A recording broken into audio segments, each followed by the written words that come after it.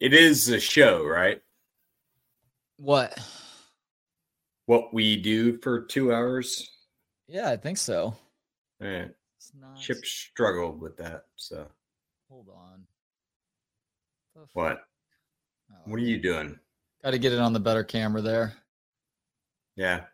I can turn the light on. I've been messing with the computer, and I found ways that I know when it'll work like this and be like last Thursday. So let me first apologize for that. That was an hour and 45 minutes. It was a lot worse for me than whatever you did. I didn't go back and watch it, but no, I hate when you have to deal with technological stuff. That frustrates you. It frustrates me when technology doesn't work. Yep, you're better at it though. So sometimes being better means that you're worse because it still doesn't work, and it's like I don't have any solutions other than turning it off and turning back on sometimes. Right. True. So face all red. I don't know. Is my face red right now? I just went and took a 10-minute round trip walk to get one of my kids from school. Maybe it's a little bit of windburn. I'm not sure. My face doesn't look red here. I finally got an allergy shot for cedar, which half of Austin's been dealing with. And it's helped out my eyes, like burning, but like I'm still, I notice like I'm just always looking. So I can't even tell. You don't look red to me. No, Jack said, never mind. I think it was the previous camera that I had.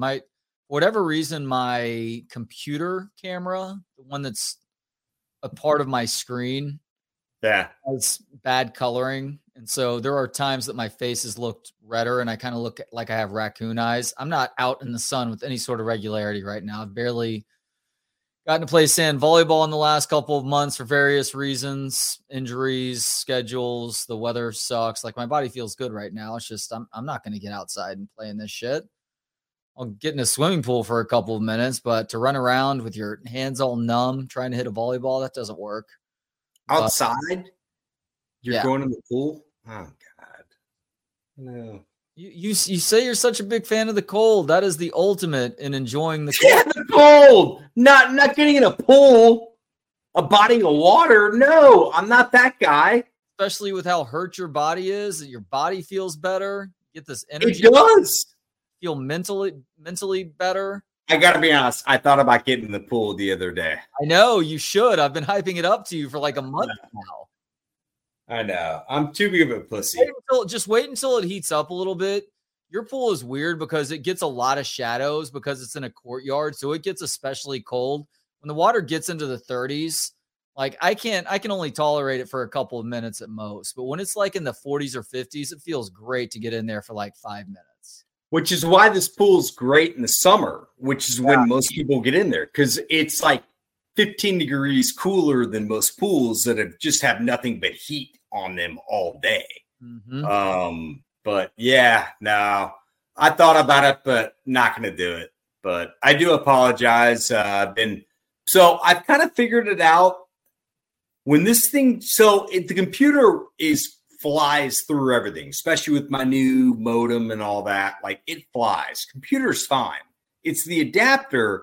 And when the adapter doesn't show the battery going bump, bump, bump, bump, bump, bump, bump, then we're screwed. And that's what it was. So I keep it charged now, close it down, and then right before I'll plug it in once I get all this hooked up, including the camera, the mic, and all that, which was slowing it down. Okay. So essentially, I know nothing what's going on. So give me an IT guy, a local nerd. It seems like you have a pretty good handle of what's going on now. Because all the things that I've suggested and that we've tried provide a temporary fix, but ultimately it's not fixing the issue. Yeah. So I was online, and we all do sales to some degree. Everyone does. I don't care who you are. Maybe you're a surgeon. You don't do that. But you're still selling your surgery. So we all kind of do that. I was online during the Thursday show with Dell. I finally got on with Dell, and said, I'm getting on customer service. Get on with this guy from a different country. 98% of us outside of Native Americans that are walking around here, maybe, I don't know, was that 94%? I don't know. All came from somewhere else, right? Irish, mainly Ireland, and not too long ago, Germany. Even the Native Americans came from somewhere else. Everyone did, right? So, and trust me, as a grandfather who saw signs that were anti-Irish. You're a grandfather? Huh? You're a grandfather? My grandfather who saw signs in Southside Chicago. You asshole. That, like, I totally get it, that like there's been a really a ton of racism and a lot of shit that's gone on. With that said, like, if you're doing customer service, like, you have to be able to at least speak the native language. And there was, as I'm trying to get back on with y'all, he's trying to get Kevin Dunn correct for, I say 5 minutes. Most people say that. You're exaggerating. Could have been 3:45, could have been 4:10, could have been 5:10. Getting Kevin Dunn right in something like that should be 5 seconds, right? Yeah. Yeah. I was very nice, but very frustrated. And I realized that the warranty's up, which I knew, and they were just trying to get me to send it somewhere. I'm like, no, I'm not sending. I'm just going to go buy a new one at that point. And I have a work one coming. So no. But the reality is, I mean, the computer obviously works. I just don't know why the adapter and all that. I mean, I may just have to get a new adapter, but why did that change? Yeah, I'm a Mac guy, so I'm especially in the dark on PC stuff. I can't speak that language. I speak Cantonese. You speak Mandarin, and I'm not smart enough to learn Mandarin. I should be. I speak Cantonese. I'm Asian. It's actually not that big of a gap, considering your starting point with. I love how Trey said this on the phone. And it's such a like dig, and I can't really dispute it because it's right. But I told him, I can't learn a new language at this age. I'm already not good at it. He's like, you not being good at it is a good thing, meaning you don't know much. I'm like, no, that wasn't my point, you asshole. But I get your point. You're probably right. I think that Macs just streamline everything. Like, there are issues that I used to deal with PCs that I don't deal with now. Like, even when I have computer problems, the solution always seems to be easier to get to versus the red tape that you seemingly have to cut through to fix something that is problematic with a Dell laptop or a PC desktop, whatever it is. I don't know. Maybe I'm just, I've been using Macs for so long that I forgot how big of a learning curve there was, but it did not seem that bad for me. I mean, at least to the point where here we are a decade plus later and I'm still using Macs. I had them in college for different stuff at CBS, like different workplaces, and it did not jive with how I speak and how my fingers do what they do on the keyboard. Like, well, Stevie Wonder. It's the same keyboard, though, isn't it? Well, it's the same keyboard, but I mean all the little, power down, shut off, power down, all that shit. Like, the stuff I really don't know. So I really should have gone into that. I wouldn't have been good at it, though. Like, I'm doing something I'm good at now, and I pretty much have been. Like, as much as talking like you and I can, there are tons of jobs. You can work for NASA doing that. They take people out to dinner. Like, you can sell anywhere. There's other stuff you just can't get into. And tech, I would have been so bad at. I would have been okay at sales, but even then I would have been great at it. It would have been 50%. It would have been enough, but I wouldn't have known what I was talking about, clearly. Yeah, but you can learn. Yeah, I could have. If the I money's just good don't enough, care. you can learn just about anything. For me, it's the effort that I care to put into something. Like I Right. could conceivably be good at a sales job. It would need to be something that I'm already passionate about. Yeah. It's why I like what I do now. I like real estate. I like making me and people money. I like both those things, and there we go. So outside of sports, that was pretty much it for me. And food. Should have been a Food Network guy. That's what I should have been. After Real World, I should have jumped into that, bro. But I wasn't there yet. You have the looks for television. I think your personality plays well on television, clearly. So, yeah, that would have been a good path for you. But it's also... Yeah, no, the looks are clear and the personality is secondary. That's the rankings in television. Dude, I'm totally kidding. That's the rankings in television. That was my point. You've got a personality to be great at radio and a face for television. So those two things together actually make for good good television. I totally blew everything, didn't I?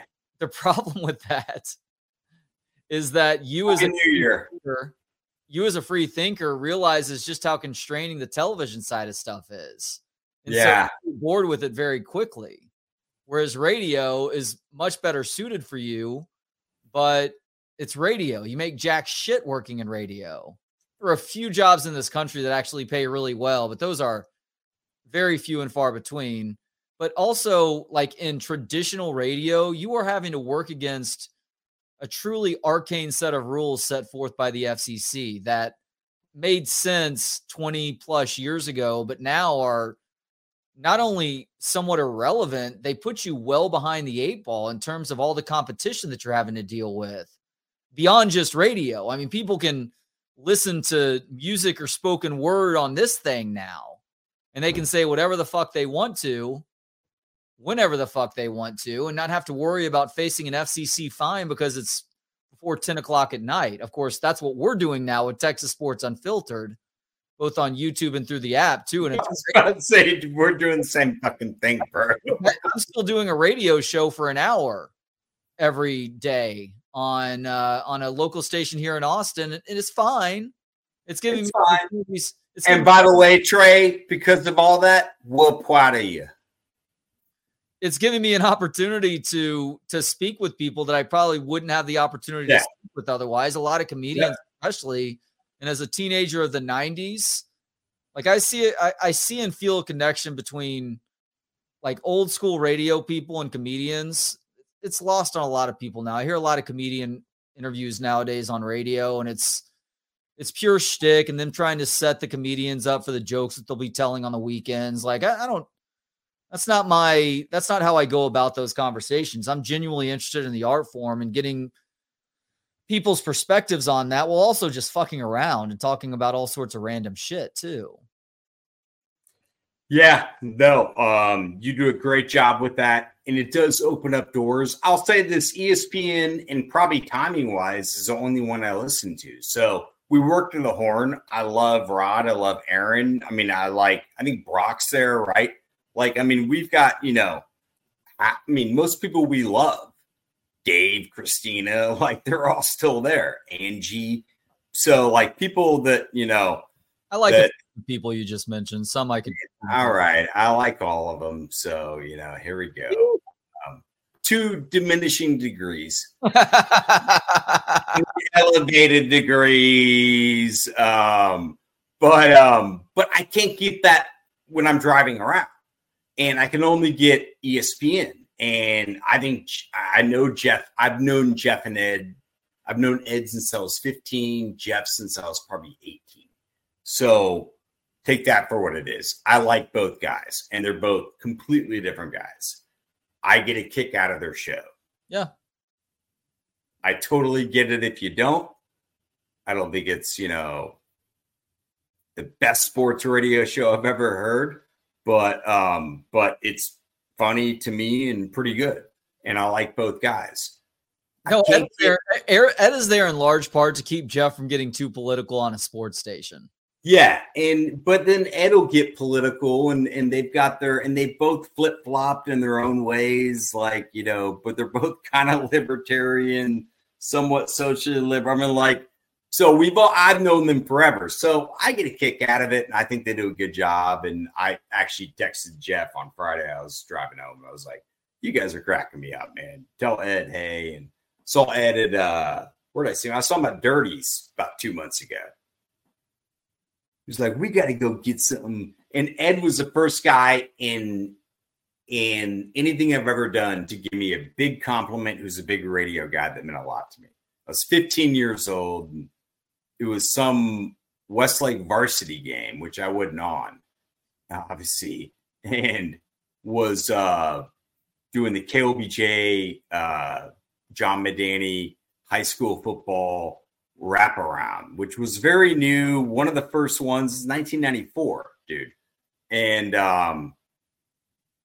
it was Austin High and Westlake, both undefeated at House Park, the best setting in all of Austin by far for any game, you name it. And you can see everything, especially in the skyline. They've still kept it, but I go on the first update and I go, hey, in front of a full house at the house, Westlake and Austin High. And Ed gave me so much love for that line. He's like, you're going to be a star, buddy. You're going to be a star. And so Ed's always said that to me. So I ran into him at Dirty's. Both those guys are great.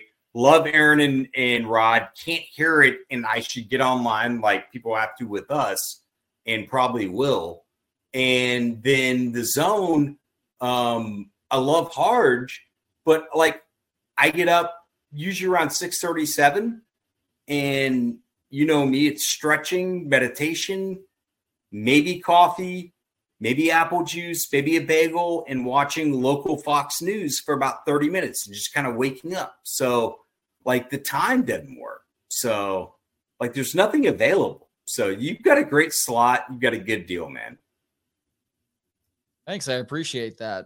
And I am glad that I can still get to do it, even in a limited capacity, but it takes up much less of my attention than this channel does most days.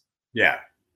And I'm okay with that, because what we're doing here with Texas Sports Unfiltered is with people that we love, getting to do really, as the name suggests, an unfiltered version of just shooting the shit about Longhorn sports, NFL playoffs this time of year, and really whatever the fuck we want to. You and I, 75% of what we talk about from 3 to 5 on Tuesdays and Thursdays has little or nothing to do with sports. Numbers probably only going to go up once football season isn't completely done with now, and that's okay. It's fine. It's why the show is called Longhorn Misfits. Yeah. Yeah, and I don't like that name. I know you don't. You don't like any names, though. No, but I really don't like that one. But you're right about that. Why not? I like the name Minka. Minka would be a good name. I like to be Minka Dunn. Or maybe Minko, because I'm into Latinas and they're going to, it's not going to sound good to them. Minko? Well, Minko Dunn. We can just call it the H. We can call it Minka then.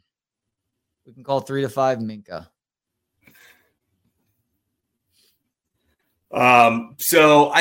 It's funny, on Thursday, I had a good week last week and I was fired up, and I was like, usually I'm on here and I'm waiting for calls or, getting calls, or I'm obviously engaged, but I was ready to go. Saban, Belichick, all this stuff, Isaiah Bond, that had gone down by then, right?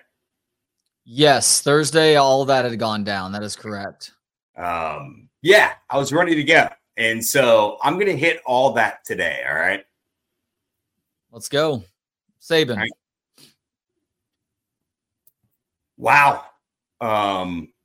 Think about LSU, Michigan State first, which is where we all knew him, and more of a Midwest guy, which is why I do love the Kalen DeBoer thing, which I called on Twitter and expected that DeBoer would be the guy. And the funny thing, too, is that, so we talked with Stubbs, our OU buddy, who's legit.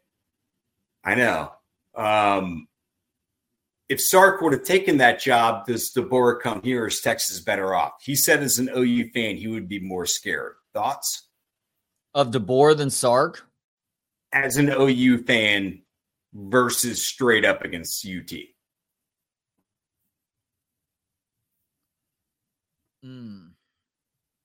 I don't know if DeBoer has the personality to be successful at Texas. Now, winning obviously cures a lot of that. What does that mean in 2024? Not John Malkovich in 92, being a Yankee coming down here.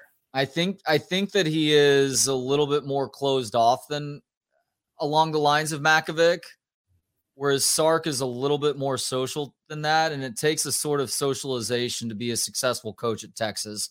One of the big reasons why Mac was so good here is because he was always willing to shake a hand, meet somebody, and maybe most importantly, remember names.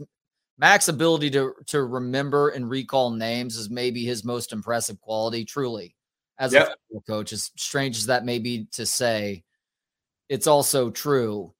Sark has a version of that while also not going as far overboard as Mac did with a lot of stuff. He's still very focused on the football side of things. I just think DeBoer is much more reserved than that, and that could become problematic over time, especially if things aren't going well on a given season. Now, he wouldn't be looking to curb stomp whatever credibility had been built up, like a Tom Herman, who seemed to try and create enemies at every turn at this university. It was very fascinating to watch in retrospect, and also wouldn't be as aloof as Charlie Strong. So he would be better than both of those options. And I think he's a better football coach too. So I understand where Stubbs is coming with that, but I don't know how good of a roster manager he is. And that's an area where Sark and his staff have proven to be able to crush it and to make their lives so much easier throughout the offseason, of course, but also once the season itself gets going. I mean, look at what they're doing with perceived areas of weakness right now and how they are identifying and targeting guys who fill very specific positions of need. Makuba coming in as a possible safety or nickel, with Jahdae Barron coming back, unless Jahdae kicks to the outside to play more traditional corner. Makuba is going to be one of your safeties. Derek Williams is also at safety. They have gone out and tried to further address the defensive end spot with Trey Moore, who is maybe the top prospect from that secondary level. Isaiah Bond fills that third receiver position, with the other two likely being occupied by Matthew Golden, who is a highly productive player at Houston, and then Jonte Cook, who's currently on the roster. Like, they have a great handle on what they need to do offseason to offseason with regards to continuing to strengthen the roster. And I think Sark has also done a great job of hiring coaches, replacing coaches who are going elsewhere with upgrades in a lot of cases. And I feel really good about just his overall program management. There are some valid questions or valid points that I think you could make up about how he conducts himself on game days. I'm not always thrilled with how he chooses to coach ends of halves on offense, but the total body of work, I think, has been very impressive through 3 years. And we now have the results to show for it too, with this team making their first 4-team playoff and having a chance to win that semifinal game to play for another national championship. Yeah, well said. I think we are better off with Sark. I think it's a good question by Brian, because DeBoer is that good of a coach, and that's why Bama went after him. And I figured Lanning wouldn't go. I thought that'd be the one close one. I knew Sark wouldn't go. The other thing, too, that I wanted to say on Thursday, do you think Sark's going? First off, in current NIL today, Texas has a lot more long-term money than Bama. And that's why Bama's bitching about a lot of this with Bond. And the whole Lamborghini deal. How do I say this? Say it. Isaiah was one of my former clients at my previous job. Okay. Mm-hmm. There was already another one of our former clients who had a Lamborghini deal. and they're all connected within clientele that we have that have met before at parties that we have nothing to do with in terms of, oh, here, do this deal. Like, people meet people at social events. And so, yeah. So that was not Texas NIL as much as it was he may have a connection to Austin and wanted to come here with NIL and Sark and Saban retiring. And I mean, trust me, I don't know. I'm removed from that, but I know how great of a young man he is, how great his mom is, and like any Alabama stuff that's like negative against Isaiah is not right. And Texas didn't give him a Lamborghini to come here. Alabama people can fuck off with that, by the way. You've been playing that game before it was somewhat legal to do so. Not saying that Texas hasn't. No, Alabama can fuck off for that, because getting back to Saban, that's what you're known for your whole time. Saban on. Despite the sanctimoniousness that he's been cheated forever. 2 years about it. You're Kentucky basketball. Shut up. You know, it's interesting. I talked to our old friend Paul Wadlington on my radio show last week, and I kind of scoffed at the notion of Sark going to Alabama. I'm like, Texas is way better set up in this NIL era to deal with everything than Alabama is. And it kind of feels like Saban, one, he's older and he's already proven himself, but two, he's kind of running from a much more difficult landscape to try and maintain this status as the college football GOAT, which he would still be regardless of whether he won another national championship or not. Paul said Alabama is actually more buttoned up on the NIL stuff right now than Texas is. So even with these, I'd say sophistication of cheating, which I've talked about forever on radio and especially here where I can be more transparent. People were doing it. They took it to another level with lawyers and essentially 401ks, and also coached really well and recruited really well and developed really well and played really well. So, I mean, I'm not trying to I'm a very layered person with all this. I'm not on any direction. That was 100% like the Astros where I got shit. It's like, dude, you're not saying they're cheating? I'm like, yes, I am. But you still have to hit 101, and they're doing it for a reason. So it helps. So I don't know what the percentage is, but he did a great job with that. And he still was the GOAT. You're right about that. So, everything he did was really good, but I wanted to get back with Bond more on that. There's a reason he's coming here, and there's a reason Sark's staying here. Not only the money long-term with NIL, and who knows where that'll go, but think about everything involved. One, who wants to follow the GOAT? No one. That never works out well. And he is. He's Belichick. He's John Wooden. He's, you could say, Gato, Augie, college, I'm trying to think, Dean Smith, guys like that, right? You don't follow them. But if you also have a very smart, so I told you I never listen to any of the morning shows, right? Because, I usually get up early, but, I'll have very lightly TV on as I'm stretching, getting coffee, get something to eat, meditating, shaving, taking a shower, whatever. And it's the local Fox. I know like 5 of them. They're great people. And I've worked with them. Tierra was an intern, Dave, Zach, all of them. I mean, I know a bunch of them, and they're really good at what they do. They're fair. And so I'm always watching that. Over the last 2 years, I've seen Sark's wife at big time events in the morning, like hosting stuff. Like, she's not a fashionista, like a chick hanging out. Like, clearly, she's really into this stuff. She's really smart. She's really on top of it. That was a no-go from the beginning, bro. That had to be with her. I'm just guessing. Going to Alabama? Tuscaloosa, when I've seen her 5 times in 2 years on the local news, at events, like big national events when they're in town, Yeah. Yeah, I'm guessing, right? You mean the South by Southeast hosted in Tuscaloosa every April doesn't draw what South by Southwest does here every March? I tell you what, we get her to our pig farm convention and sweaters will be flying off the racks. You're right, by the way. She is not a fashionista as we see with Sark's game day attire every Saturday during the season. I think she sets a lot of that up, which is why you and I, at our age, with our eyeballs, are like, that's the most hideous suit. And there are 24-year-old chicks that are like, that is so brilliant. No, fashion, people who are ahead of fashion trends inherently have bad fashion sense. But because they've established themselves as experts in the industry, it's what fashion eventually becomes.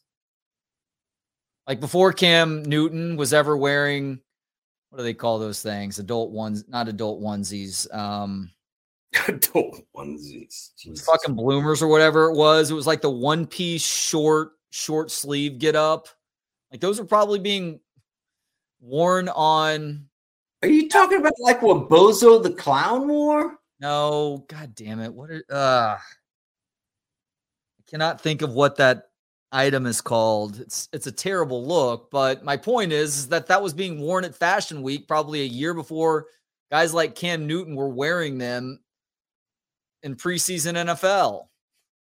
Like that, being a fashionista, I guess, to the point that she is a fashionista means rolling something out there that looks really bad that everybody eventually adopts a year later. You're just that far ahead. Romper. Thank you, CB. Rompers. Romper. Terrible look. It was actually in vogue for a season. Which is why it's easy, because you get lazier as you get older. And I gave up way earlier than most guys my age. And thank God. I mean, I beat them to the punch at 36. A lot of them called me and been like, you're right at 25. There's no reason to keep up with. I mean, there's some professional stuff you want to keep up with, but this is kind of what I want to be known for. You know me, white tee, jeans, stuff like this. This won't look that bad in a photo in 3033. Who is that guy? I look weird, but not like the guy in the romper. And that too, like that's fine, Same, but yeah. even like, I mean, a long sleeve shirt where I can bring the sleeves up halfway up my forearms and the sleeve isn't going to stretch out too much. This is the perfect shirt for me. So when we were kids, I'll never forget looking at my parents' wedding photos. Holy fuck. Like my dad's suit, it was the 70s, and my mom was fine, but my dad like this checkered pattern, like, fuck you, Southside Chicago type like suit. Like, what are you doing? But now we're at the age where I can go back, and luckily, I mean, I don't say this very often, so luckily they burned in the fire in my mom's place. I'm kidding about that. But like some of the pictures that we still have of me as a kid, like just what we wore as kids or what people were wearing in the 80s, it's not that long ago, man. Go look at college pictures in 2000. Hell, I get people give me shit for real world stuff. What were you wearing? It's like it's 20 years ago, bro. And yeah, I look back and I'm like, what a fucking douchebag. What were you wearing on the real world that's getting mocked? I mean, nothing too much, but like, I mean, she's like, it's just more it's more my niece. So she's 22. And so, I mean, just stupid stuff, to be honest. I mean, nothing that was like over the top, like my dad's wedding suit, or tux, whatever it was, costume. Trying to find pictures of you from the real world. All right. Image search is not all right doing a very good job of this. There were other points I had can I get to other points I've had? Sure. All right. So Saban is the GOAT, but like anything, like Wooden or Dado, know that Dado had Dart. Wooden had Sam the Man. Like to get Lou Alcindor at a Power Memorial. Jamal Wilkes, any of them. They've talked about it. Like there was cheating going on. Well, other people were doing it. True. But that's part of the story. So just get real about it. And that's going to be part of the story for real college football people. He was also brilliant. And even outside of that, I would say he's the GOAT. And certainly for modern day football, I mean, you can give Newt Rockne, but different time and a hell of a lot harder right now.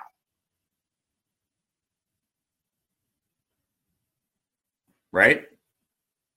I'm sorry. I'm still looking for real world New York pictures. No, dude, don't. Like, just stop. Stop right now, okay?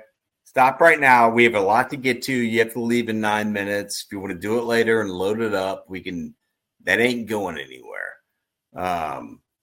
So Gabe Saban, it's just weird that the two GOATs, and I hate that term. By the way, we need to do, I wrote this down, you and I need to pick new sports terms in our lifetime that have totally changed or been invented that are crazy, right? What do you mean? Like Q2, RB1. People just started using that with me like I was the asshole. I'm like, I know more sports than you. Shut the fuck up. Dude, he's an RB2. I'm like, this has to be fantasy driven. No one said that when we were growing up, Trey. Yeah. You said the second string running back because we could talk then. Yeah, that infuriates me. Somebody asked about this on the YouTube comments line. Do we ever talk to Hastings? Yeah, we both talked to Chad from time to time. Yeah. One thing I always had to bring up with Chad, though, he liked to turn everything into an acronym. And I'm like, dude, nobody knows the fuck you're talking about with these 3 random letters that you're putting together. You're making it more difficult on yourself, even though you're trying to make it easier. It just convolutes things. My move from sports TV, sports radio forever, real estate and financial stuff, and then back to really the real estate I wanted to be in has been great because all 4 industries, because I'll separate them, and print would be even separate too. Everyone wants to try and make their industry and their profession and their job and what they do to earn a living sound a lot tougher to the people on the outside that have never done it.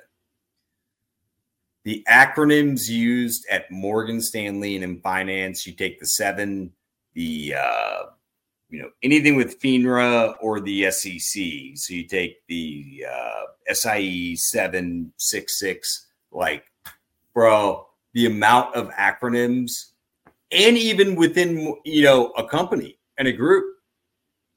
Did you get the GAC on the 212 and the AOD and the DO? None. What did he say? He said, did you get the paper and how was your day? It's like, dude, it's complete Chinese, Trey.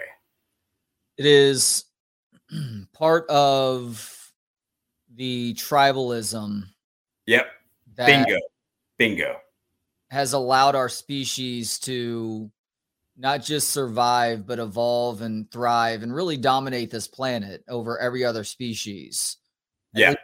As far as being on land goes, there's a coolness that comes into play with knowing the inside lingo of a given tribe. And it is that way with jobs. It's that way with some of the nerdy shit that people are all about as adults. With women, the Indian guys at aquarium when I was in college last time we talked, circling me. Yeah, Star Trek, Star Wars. We can't have a Mick in this circle. all of these worlds have their own little language that helps people who are also a part of that world or a part of that tribe recognize that you know what the fuck it is that you're talking about because you can speak their language. Yeah. And like anything, they're really worried that there's going to be someone who, once they decipher the code and break down the language, may intrinsically be a lot smarter than you and better at this. It's a proprietary protective mode and protecting my assets, protecting my future income, which is why I love women. The women I hate the most are the ones I barely know. And they're people that guys I've worked with and their wives who are behind the scenes plotting stuff. And I find out later, I'm like, well, I never knew you. Women I've met, because they're women, Trey, are incredible and better than men, of course. I watch sitcoms.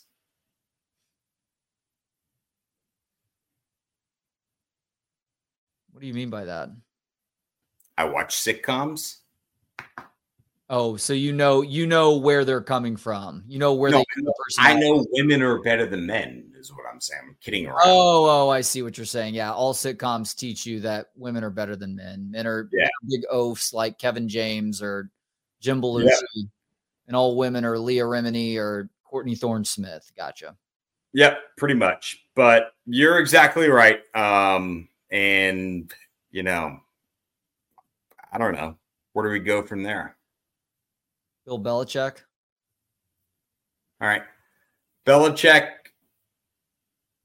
GOAT with him. You called this before anyone I know. Like, right after Brady.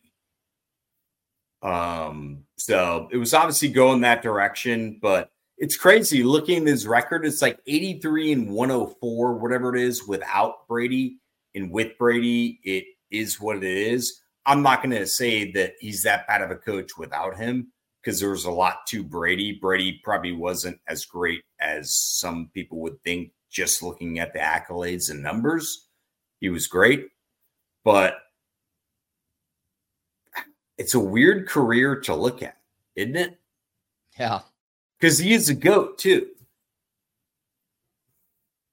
Yeah, I agree. They each needed one another. One was not that much more important than the other. You could argue in a given season that one had a greater impact on them winning or winning it all. But I think each of those things balances out over the course of their careers together. Yeah. And for Tom, it is maybe a little bit easier because you have so much more responsibility for how games go. If you're the quarterback, sturdy limb I'm going out on, I know, is the most important position on the field for a reason. There's a reason why teams stretch to take a guy in the first round to get that extra year on a rookie contract in case he turns out to be the guy, because it provides you so much more flexibility everywhere else. You can get that guy on a rookie deal and spend that money elsewhere for his weapons on offense, for the offensive line blocking in front of him, to get good pieces on defense too.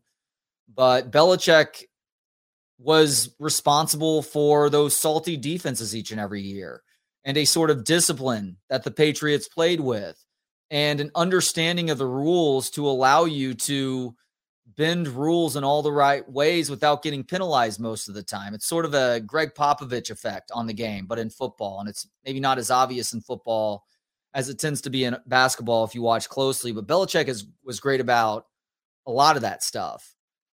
The problem, though, is that if you become so rigid in your ways, and this is the case with any industry, I feel like we've had this conversation before, so I apologize if this is broken record time, is if you are so rigid that you are unwilling to adapt or change, you will get passed by.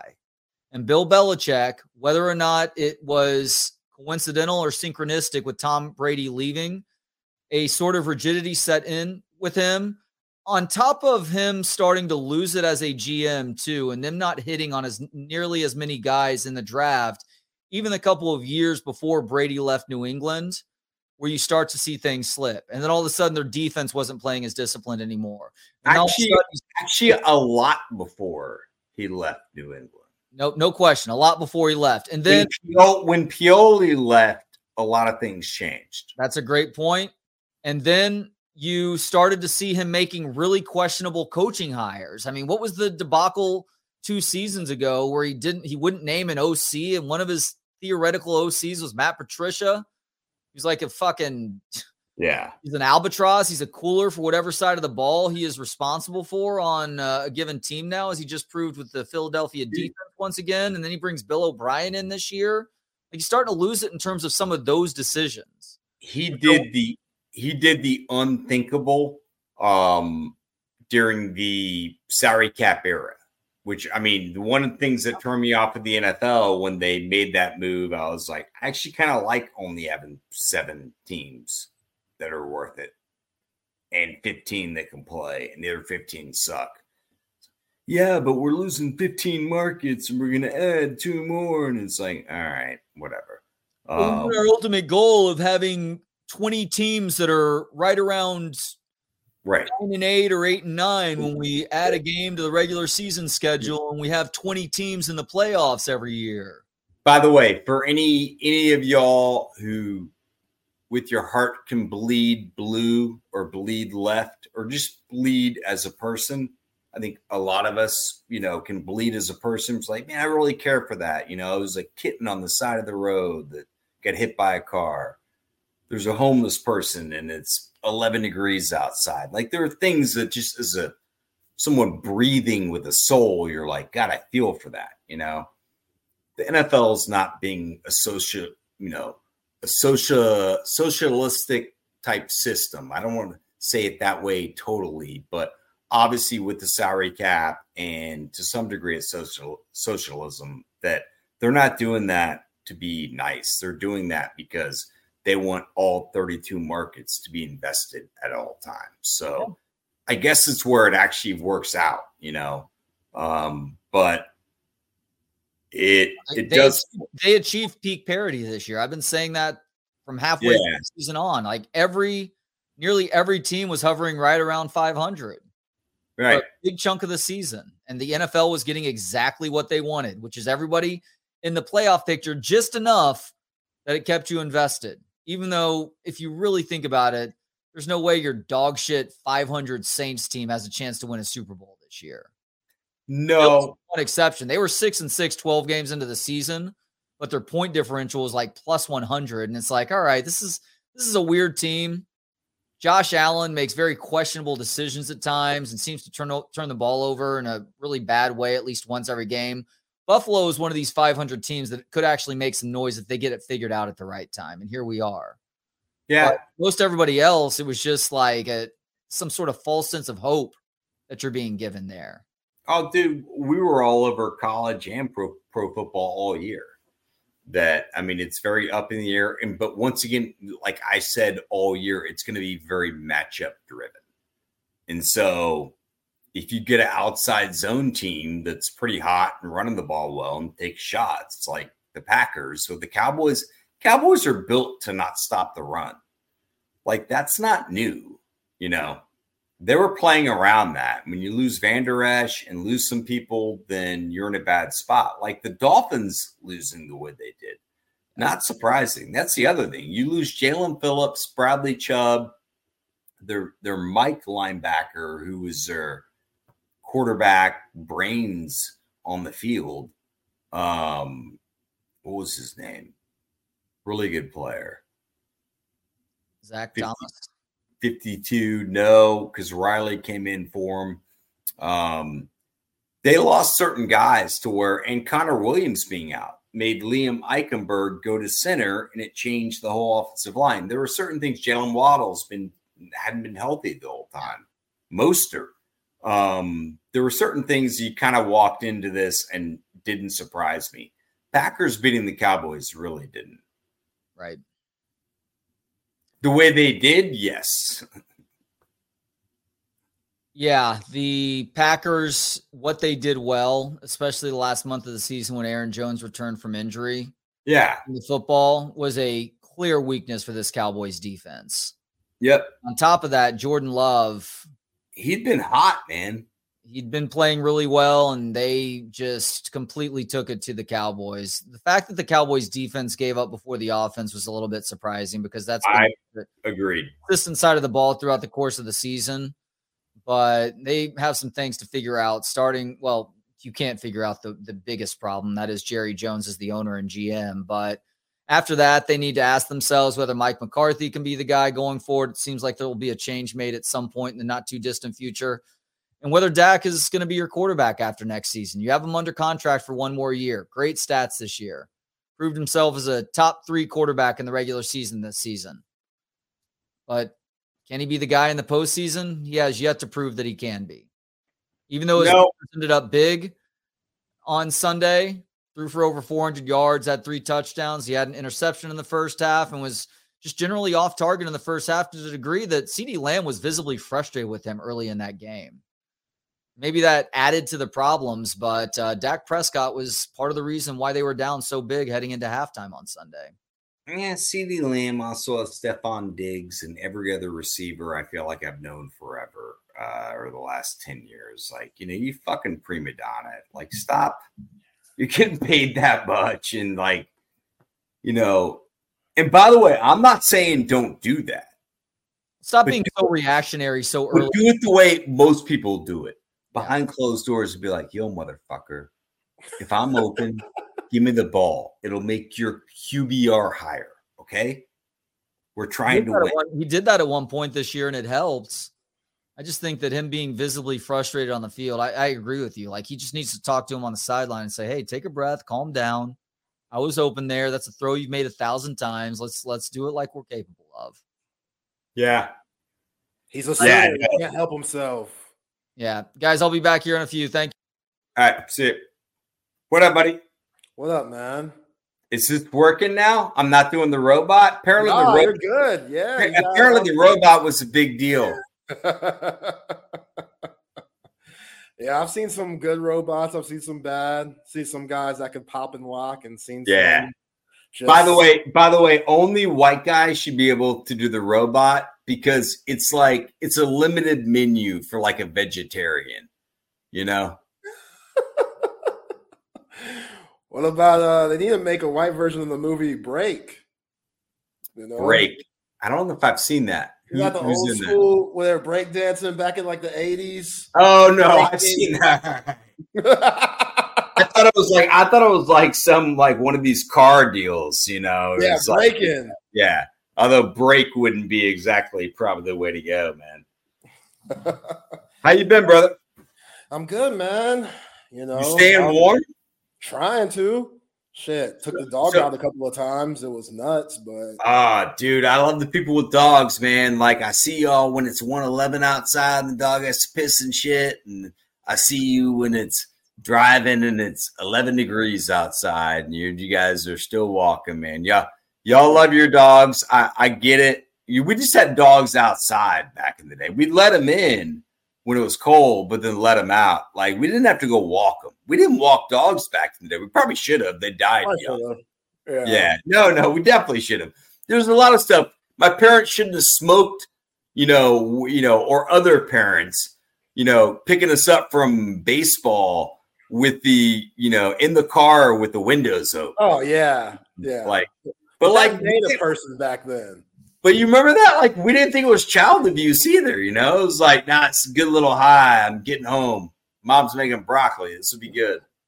Yeah, man. When it comes to the cold, I'm like Tua, man. Just straight poontang. Just can't take it. Don't want to be in it. Can't play in it. Can't function. When everything's sunny at 85, I'm groovy. You know what I'm saying? I look like one of the best in the league. But once that thing hits below 45, call me a black-ass Tua Tagovailoa because I do not do the code. We're tropical people. Us black Say you give a lot of these? Oh, yeah. I'm that guy. Yeah, doing this. Yeah, absolutely. And then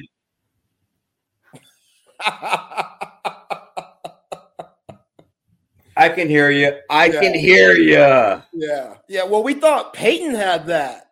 those first few years when he always had to go to Foxborough and stuff, be like, Yeah. oh, here's this Louisiana boy, can't I know. take the cold, always has his hands. The only difference is I was following college football so much, I saw that in Gainesville every 2 years. So I was like, nah, this guy just melts and is a pussy.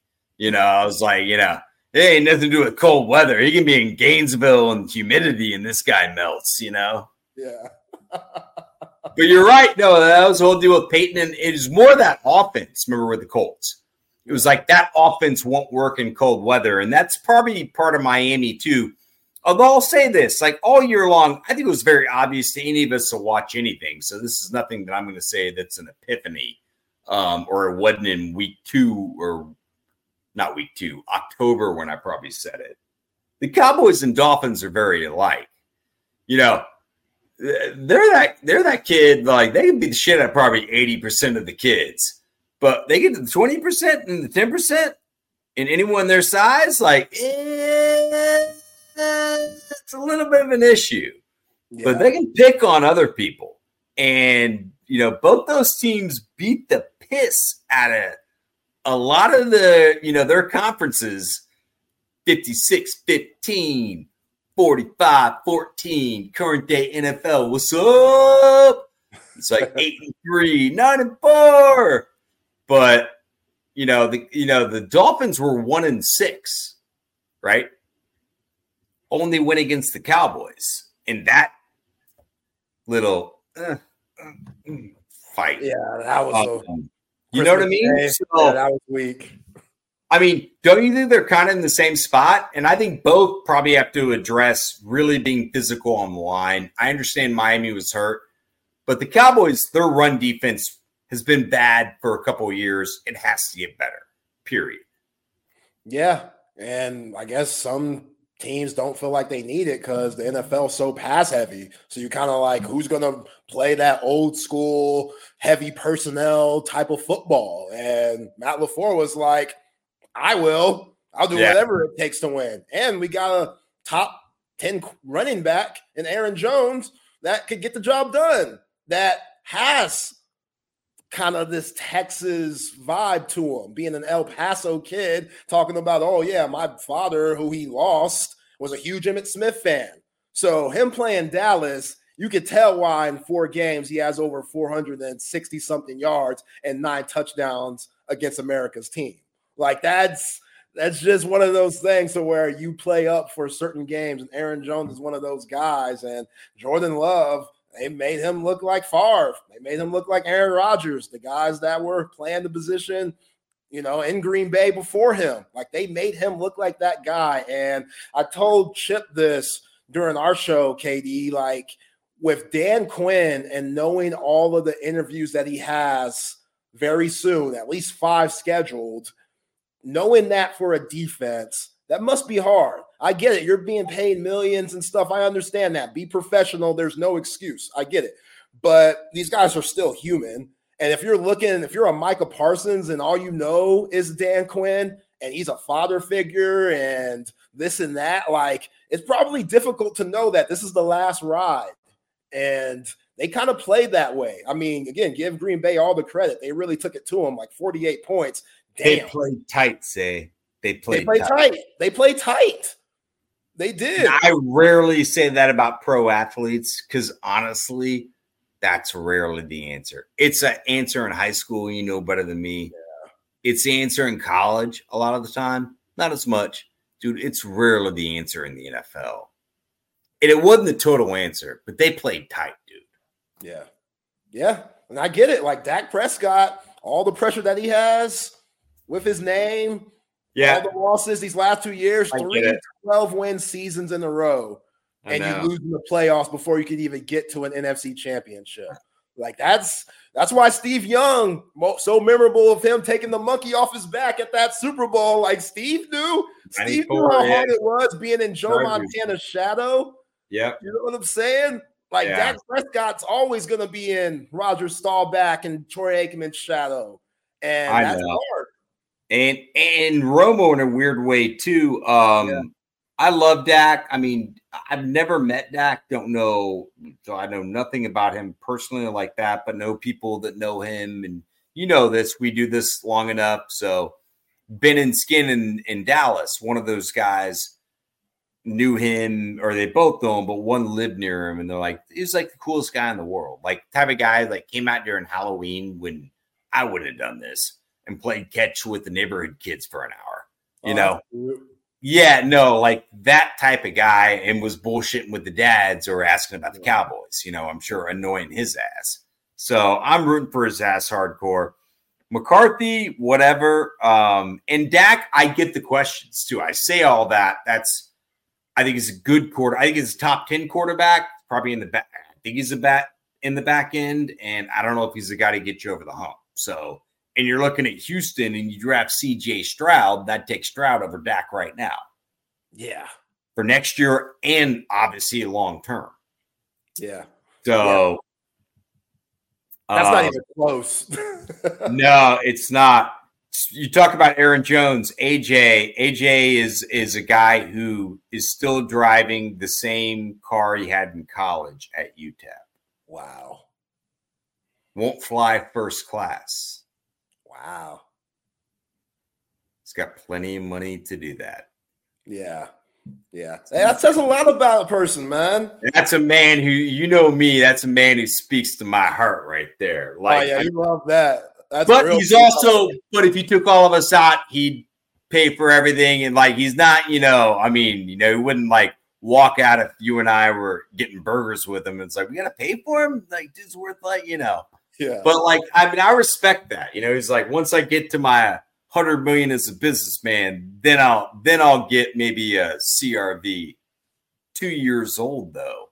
Why would you buy a new? You're going to walk it off the lot, you know?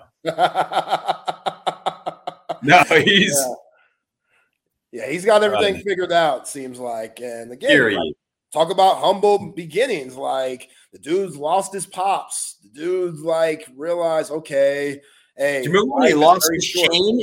Remember when he lost his chain in the end zone on that Monday night game? It was his dad's chain. And he lost it in the end zone. And they spent the whole next day finding it, and finally found it. And like the dude who found it, getting back to AJ, maybe not, you know, still driving his Jeep Cherokee from UTEP in whatever that was, you know,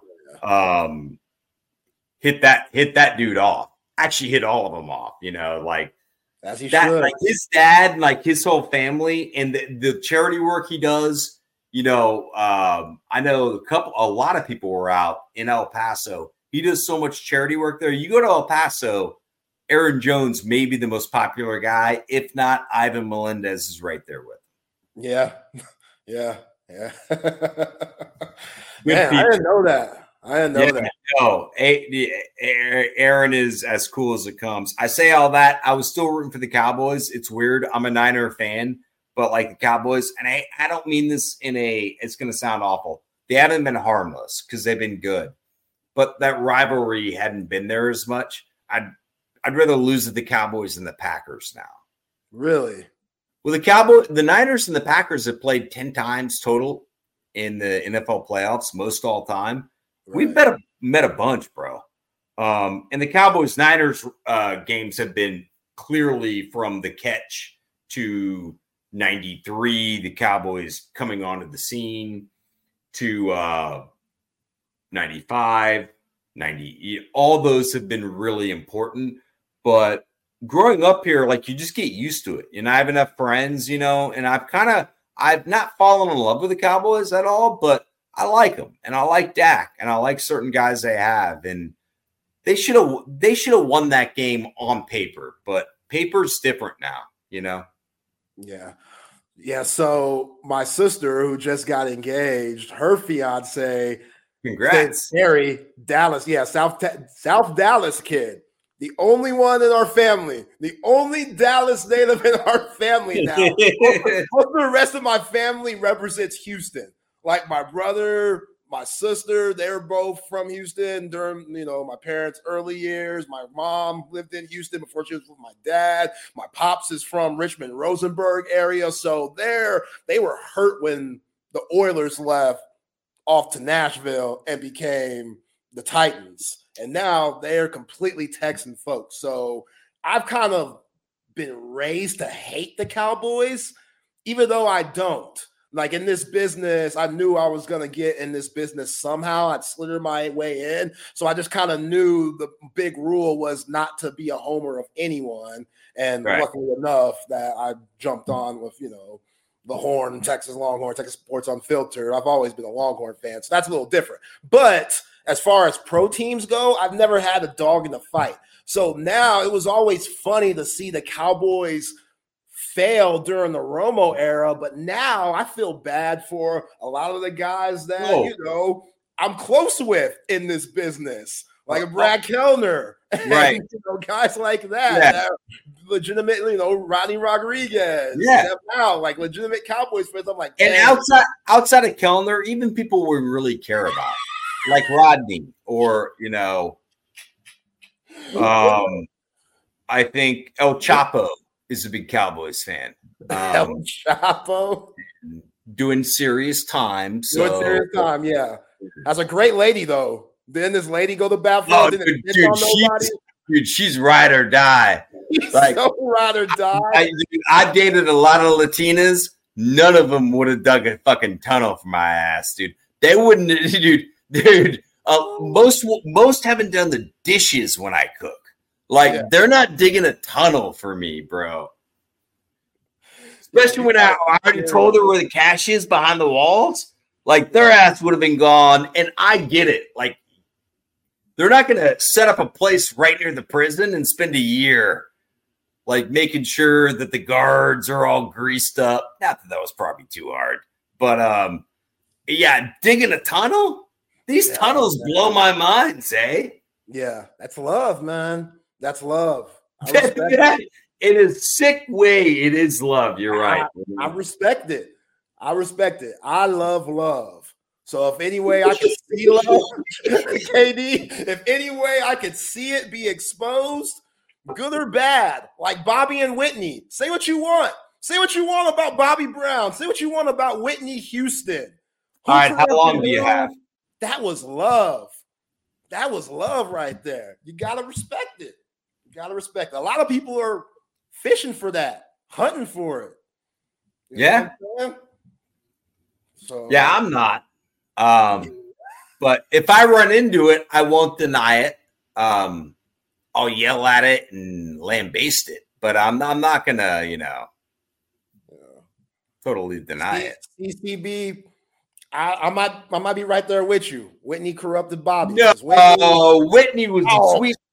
Whitney was a sweetheart before Bobby. And what was his first big hit in '86? What was that? Who, Bobby? Yeah. Prerogative? My prerogative. I feel like that was what I want to do. Yeah, no, I mean, that was, that was also the jam for all of us, dude. Like, any kid that age, like, that was the jam. My sister was 9 years older. That was a big deal. Like, everyone liked that song. Whitney, and it wasn't Tupac, hit him up. But at that time, it wasn't tough either. But, it was a black dude dancing and, letting it go a little bit and saying my prerogative. Like, yeah. So Whitney probably. Yeah. Well, this is an era of Michael Jackson. Bobby was way more edgy than Michael. That's what I'm saying. Like, it didn't be hard to be edgy back then. Right. Like, edgy was not edgy now. Like, edgy back then was shit that no one could listen to, but everyone listened to behind closed doors. Like, my parents would listen to Red Fox. They wouldn't listen to it in public. Right. You know what I mean? They'd listen to George Carlin and Red Fox, like shit like that. And it was like, that was, you had to be careful with that shit. Red Fox doesn't get the respect he deserves. People have no idea how funny Red Fox is. They have no clue. No idea. Obviously, that's a time where, a lot of film wasn't out there on Red Fox and stuff, but straight up, pound for pound, joke for joke, Red Fox is probably on a lot of people's Mount Rushmore. I know a lot of just straight comedy. A lot of serious comedians I've talked to, stand-ups. Trey's talked to a lot more, but I talked to in New York. And I'm talking people y'all would know, big-time people. They have Red Fox in their top 5, certainly top 10, top 7. And a lot like probably Lenny Bruce, but I think funnier and more relatable to all of us. Also set the stage for a lot of stuff. And not just black comics. A ton of white comics, Hispanic, any comic, female comic. If you want to be edgy, he kind of gave you, with Carlin, a runway and dude, I'm taking the heat, Yeah, absolutely. Wow. All right, Trey, appreciate you coming back. KD, it's been fun. Love both you. Always fellas. Fun, brother. I am all. All right, sounds good. Man. Thank you, Zay. How'd everything go? Fine. All right. Will you do a deal while I go pee and grab some water? I will do a deal. I will start doing that deal by telling people about audio-visual consultations. avconsultations.com is the website. The phone number 512-255-8678. That is the number to call to get yourself hooked up with that dream home theater entertainment center. I know, because I've had audio-visual consultations out to my place on multiple occasions. The first time was to do a better job with what we had set up in our living room downstairs. It was acceptable, I guess, but in retrospect, it was so freaking Bush League. When Tom McKay came over with his guys, well, he mocked me for one, because that's the sort of relationship that Tom and I had. Then we talked about what it is that we wanted to accomplish, and he made it happen. Even did some things that were intuitive to him that I didn't even think about. Things like hiding the wires. So my kids, who were then little kids at the time, couldn't grab at wires and cause a huge accident. Tom sees all that stuff. It's why he makes sure that the job you want done is going to be done not just right, it's going to be done even better than you can anticipate. It's why we had him back a couple years later to hang a TV upstairs. It's on an extender arm. His guys were like, you know what? We're going to put a port in here to make it easier for you to hook up video games, because your kids are going to love video games in a few years. Sure enough, that's what we use it for now. They had that sort of foresight, and they would love to do that for you as well. Like I said, avconsultations.com, 512-255-8678 for audio-visual consultations. Also want to let you know about Relax the Back. I've been a Relax the Back customer for somewhere around 15 years at this point. It started by getting some basic massage tools in my 20s when I was dealing with some back issues. You had to loosen things up, but I needed some help in doing so. Paying for a masseuse is really expensive. Rather than going to Relax the Back and paying $15-20 for a really good massage tool. So that's what I did back then. I still have some of that stuff in my living room to this day. On top of that, I've expanded into the furniture realm with Relax the Back. I've got this chair that I'm sitting on right now, most comfortable chair in my house, has great lumbar support. It is very easy to adjust, to lean back when I want to kick back a little bit, put my legs, my feet up on the desk, or when I need to be more upright for the YouTube shows. This Relax the Back chair does that. Find out for yourself, and also find the location nearest you in Central Texas by going to their website at relaxtheback.com. Looking at the YouTube comments line now. Is Kevin good to go, buddy? Yep. All right, cool. As Kevin is back with it, the TSU app isn't playing at all, and it says Jeff and Rodney, but okay, well, maybe we need to start the app back up then, I guess. CB. Give me just a second here, guys. Boy, I've loved this weather. I got to be honest. I love it. Absolutely. Yeah. No, 17, 18 last night felt like 29. It's not a big difference. It'd probably get to negative. There was a negative in New York I got to, and I go, yeah, I feel the difference. This is unbearable. But I love it. It reinvigorates me. Maybe it kills some of the allergies too, but I just love it. I love cold weather. I really do. It's so funny, too, because my dad moved down in the mid-'70s. My dad hated cold weather his whole life and moved down here and was like, I'm never moving back. I talked to him. I go, he gets below 40 and he's miserable. And I was like, how you doing with this? And he's like, you're loving it, aren't you? And I went out to get coffee and shorts today. He's like, you fucking psycho. Which you kind of gave me that, too. But my legs don't get cold. I was covered up here. I didn't go out. I didn't give you that because I'm in the same boat as you. As long as my upper body is warm, then my lower legs can be exposed in the conditions for a little bit, and I'm still okay. Yeah, but he can't deal with it. And he goes, this brings back every bad childhood memory. I'm glad. He's been down there from the mid-'70s. He's more of an Austinite than, 98% of the people in Austin?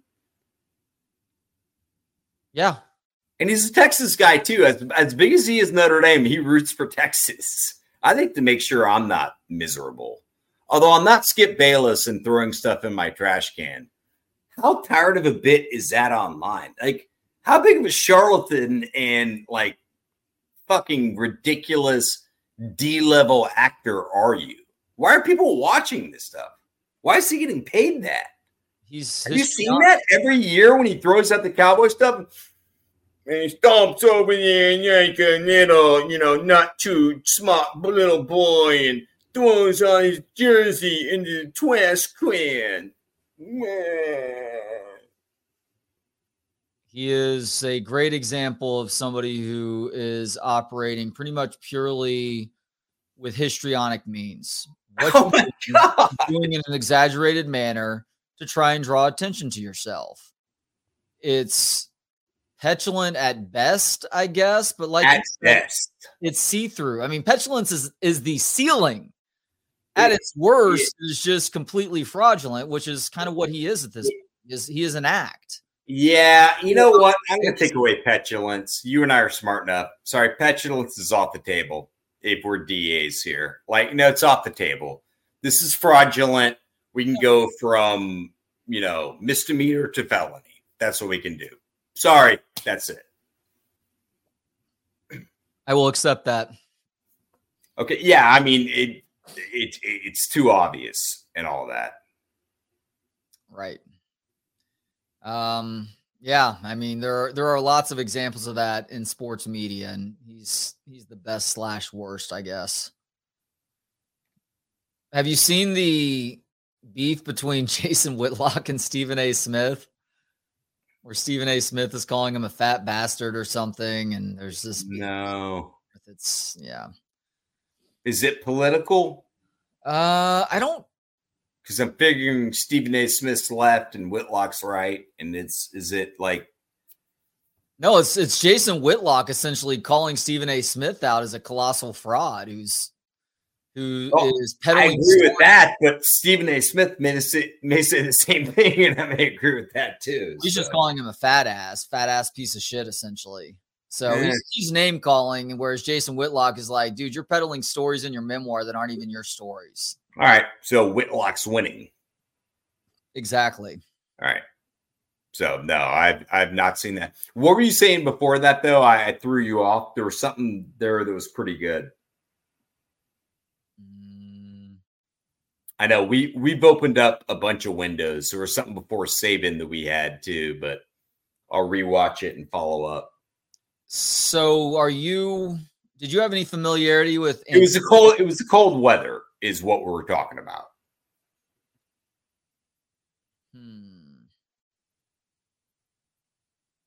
Anyway, it was my dad. My dad hates it. I love it. It's funny how all that works. There we go. We're closed.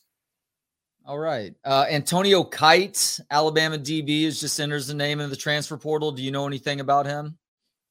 Is he the 5-star? Well, it's Bama, so probably. Former top 175 recruit from 22. No. Yeah. Never talked to him. Another name out there. Yeah, it's kind of funny. I mean, how all this works. Hopefully the Arizona linebacker coach, who I told you I thought that was going to happen, Johnny, what is it? Vincent. Played at Washington State, was at USC. He's done a pretty good recruiter. He's going to come here. Apparently, Aquino won't. I mean, that didn't kill me as an analyst. It's not like he'd be coaching. It would have helped. But they're going to have some open spots to be able to grab guys. I don't know how many scholarships they have left open, though, to be honest. Like, that's almost where you wish more guys would have left. So Jabbar Muhammad is visiting Austin in the next couple of days. Yeah, and there are still guys that they may be targeting too. Like, you're going to see names in the portal with regards to Alabama over the next couple of weeks. Not every one of those guys is a take just because it's an Alabama guy is the reality. And that's a great place to be for a program like Texas, because you haven't been able to say that even going into the recent past. But now they have the roster in such a healthy spot that they're able to cherry pick. Yep. Yeah, I mean, they took a Bama tight end, and that didn't work. So, yeah. And that guy, I don't know if he ended up anywhere else after that either. I have no idea. But yeah, they're in a pretty good spot, and they do need to get back to what we were talking about earlier. They do need to hire a defensive line coach, because that is a spot where they're pretty thin at a margin for 24 and beyond, and they've already lost some people. Not only from here, but that were coming here. They need to hire that. And I don't know what the full story was with that, but it was Bo Davis and his kid and couldn't get him enrolled, because they would have matched that, right? Sounds like Bo Davis, his kid is not the most studious. Wow. So anyway, I didn't tell you about Sunday. My cleaning friend had some issues and couldn't come over. So not that studious. Continue. He's a bad student. He doesn't have good grades, and apparently I'm calling you out like you called me out on my cleaning partner. Oh, yeah. Well, that's your maid. I'm talking about a college kid who's not very bright. Oh, there we go. LSU, who can get into LSU and not Texas. That's a part of it. I had a dime for every one of those kids. I know that's where it's like, really? Like, how bad are his grades? I'd have 10 dimes and I'd have 90 cents. If you're not able to find a way for him to get into Texas to keep his dad at school here. Like, it seems like we've bent those rules in the past, right? Dude, I mean, in fairness, LSU's gotten a lot better. It'd be a great school to go to. There were kids, and it was different time, 97, but kids at UT that had no business being there that I knew at Westlake or Austin High or Bowie, and I'm like, oh, God, like no business being there. I probably had no business. Well, I had business being there, but I wouldn't now. You know what I mean? Where I thought, I can't believe you're at UT. They were playing that game not that long ago. I listen to most college students now, and I think you shouldn't be in college. You aren't able to think critically in the least bit. I don't care how much you can memorize out of a book. You're not very bright. Texas or otherwise. Fair. App is back and working. Great. Thank you, CB, for letting us know that.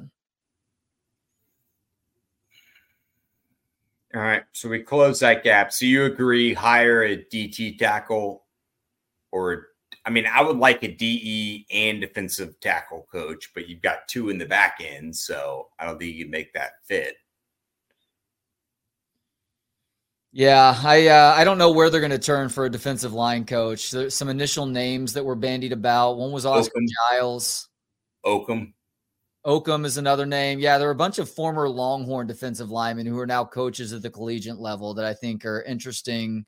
I had Justin Wells on the radio show last week, although he wasn't going on anything other than thinking about names that he would love to see at Texas. The Ole Miss defensive line coach, I guess, is pretty darn good at his job on top of being an exceptional recruiter. So that's the name he threw out. Sark should and will swing for the fences here. And you have to. Able to land that top guy, I have no doubt that he's going to find somebody good, because he keeps getting this is back to that Belichick point where Belichick is making really bad coaching hires on top of not getting the personnel thing right. Sark is getting the personnel thing right, and he's or the player thing right, and he's getting the coach hires right too. Like he's upgrading. Every time he loses a coach, it's like he's upgrading. I don't know how big of an upgrade there is from Bo Davis to the next guy, but I feel like he can and will find somebody that's on par. Yeah, no, I think you will. I do think defensive tackle, especially with the defensive line, where they were and where they've gone to, it's so important. It was very important to keep him. So get the fucking kid in school. Get the fucking kid in school. Can he say hello? Can he fucking write his name? Get him in school. Real quick, this is total conjecture too, by the way, because I didn't finish that answer. Part of me wonders if him not getting the co-DC gig because they went and got the DC from Arizona and gave him the co-DC label, if that's something that maybe turned him off to this, whereas LSU is willing to give him more of a co-DC moniker. Even if it's just, even if the title doesn't mean that much, it's one of those little things that can go a long ways in keeping somebody happy at times. You know the great thing about co? So when you and I first grew up, when we heard co, what did we think? We assumed that they were integral to at least the schematics of the defense, if not play call. Just the word co. How many people were involved and what did it mean? Two people who are responsible for calling plays. Right. You can have 4 co-defensive coordinators. You can have a lot of people have done very good job of run game coordinator. Ching, ching, ching, ching, ching, ching, ching. You know, universities are bureaucracies. Like any government thing, it's not government, but to where some are. But you just need a title, right? You know, look at anyone's title. You can look at mine. So go for it and have fun with it. Like titles will give you a bump in salary. And that's what they mean. And so you could have 3 co-defensive coordinators or a run game coordinator, a pass game coordinator, a spirit of light and lightener. Like there are ways to do that to keep him there, Trey. So they have to replace that. I think that's one of those jobs. If Oakham is great, then and really knows technique and hand placement and leverage and angles and that step and that half inch and this and that. Perfect. Super smart guy. I remember interviewing him. Very smart guy. I almost went to Notre Dame, like one of those guys we'd interview as a freshman. I'm like, holy shit. So if he's the right guy, would love it if he's a UT guy, but I don't need a UT guy at defensive line. I need a guy who really can get in the trenches and kind of speak pig to pigs, right? I need like, you know, because they're fat. Yeah, actually, I will. And in the build, just the squatty. Blah. All right. I like to get in mud. Think of a defensive line coach as someone you want if you're going to Cajun country, in the middle of Cajun country, and I don't mean New Orleans and your nice little trip, even with the homeless tent across the street. I mean like straight up Cajun country. And they're not going to speak your language. And if they speak English, but you can barely hear each other, you want a Cajun with you, right? You want someone to be like, hey, dude, tell him that we're just trying to get gas and we'll buy all the boudin. We'll pay him double, whatever. Like, don't rob us and rape us. You know, it's like a Charlie Brown episode. You know, you don't really kind of get it, but you don't.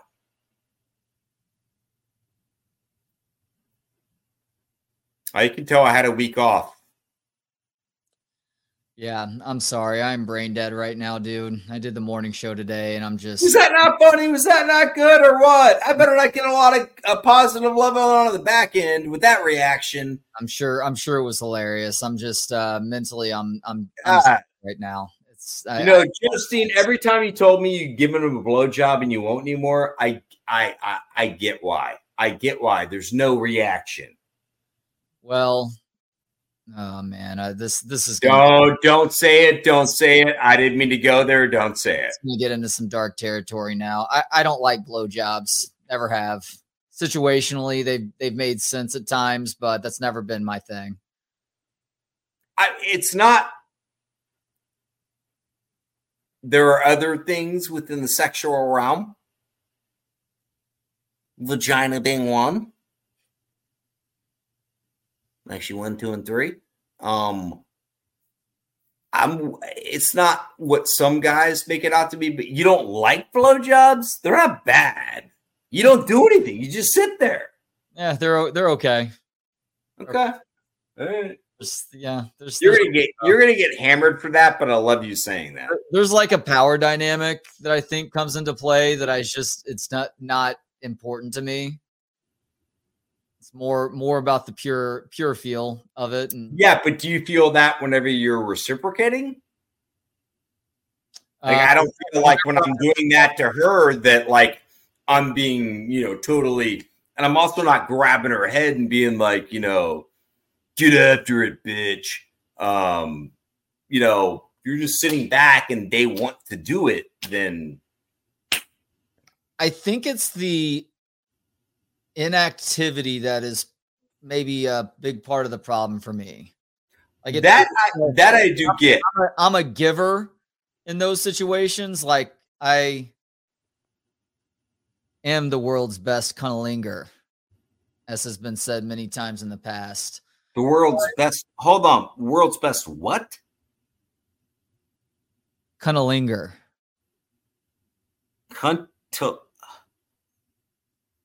Was that snuggling with her pussy? Cunnilingus. But I'm the one who is cunnilingus in that situation. Yeah. With the other situation, I'm just kind of sitting there like, I don't know. I feel like I should be crocheting or something while it's going on. Like, I feel like I'm doing something more than I actually am. Yeah, I agree, which is why you want that on a couch. What? How does the couch make a difference? Because you can get back. You can get back. Yeah, using the thumb. That's kind of weird, but yeah, I get you. So you're grabbing the remote and flipping through the channels while it's going on. That's why you want to do it on the How dare you? You're sitting on the couch. She's on the couch in this, four-legged doggy type position, blowing you. You've got the left hand around.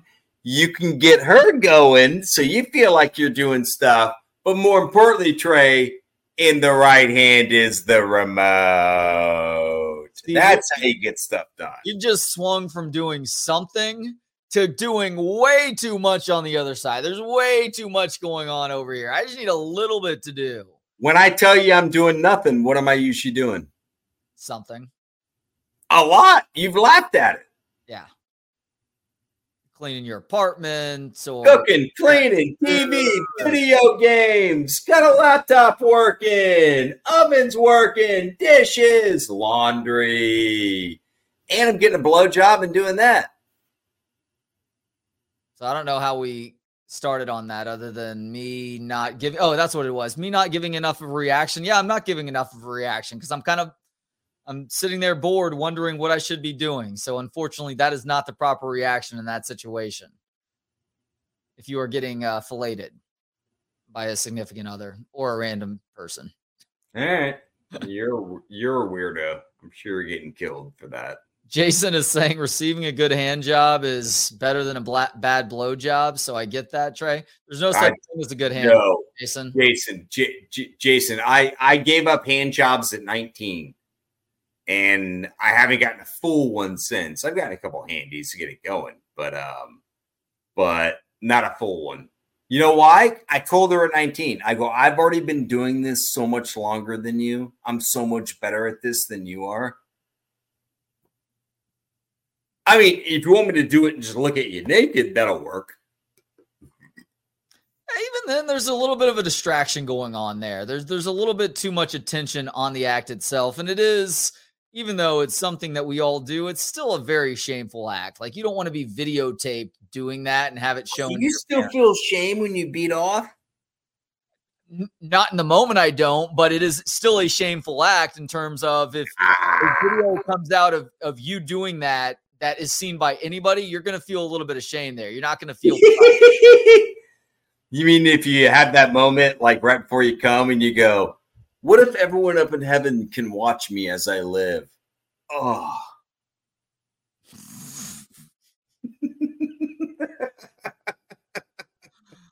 What if my next door neighbor sees the video, the final 5 seconds of this process? I'm going to be red in the face the next time I encounter that person in the stairwell. Have you and Justine ever been fucking somewhere and the walls are a lot thinner than you thought?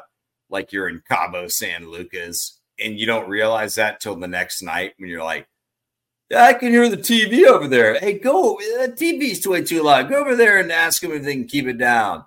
Yeah, they open the door and like it's on volume number 8. Like I could barely hear it outside the door. I think these walls are really thin and they heard the anal beads and the pineapple party last night. That's just called hotel sex for us. Like, if anything, that right there is a deterrent in why we don't do it more during the week on the weekends. Like, we're both afternoon delight people. If we had perfect conditions and do that with 2 kids in the house and the wall is only so thin and kids likely to try and barge through doors at any possible second. That would be if I ever had kids, I would make sure that'd be like the number one thing I asked the builder. He's like, yeah, we're not sure about how steady it is. And we got some irrigation issues outside. There are a lot of issues here, to be totally honest. So we have to, and the builder committed suicide inside. By law, we have to tell you that. But the walls are super the same thick. Guy who signed the I-35 split. Yeah. I'd be like, walls are super thick. Sold. I don't care. Like, that'd be I don't want my kids hearing me and my wife or their soon-to-be stepmom fucking.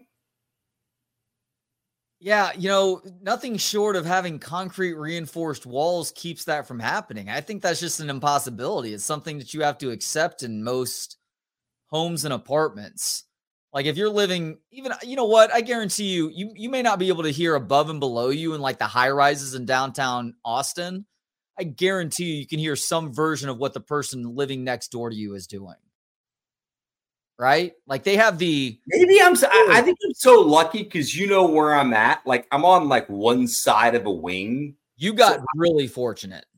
Dude, I don't hear anyone ever. You are already in a good position because you're the top floor. Whenever I would live in apartments, I would always insist on top floor so you couldn't hear the people above you. If anything, the people below you are hearing what you're doing. But you also have, I feel like every person that you've lived next door to has been a really quiet, like UT master's or doctorate student. But they're in like usually 28 or 30. But they're also not right next to me, like where they're actually living, I mean, they're next to your living room. Fair. So I'm in my bedroom, but that's their kitchen over there. Like all their living shit is on the other side, Right. Yeah, no, I got fucking lucky, dude. God, I wish I could buy this place. I do wonder how much longer you're going to live in that apartment for, because that apartment suits you perfectly. It has everything that you need. You're comfortable there. You've got that extra bedroom to do with what you will.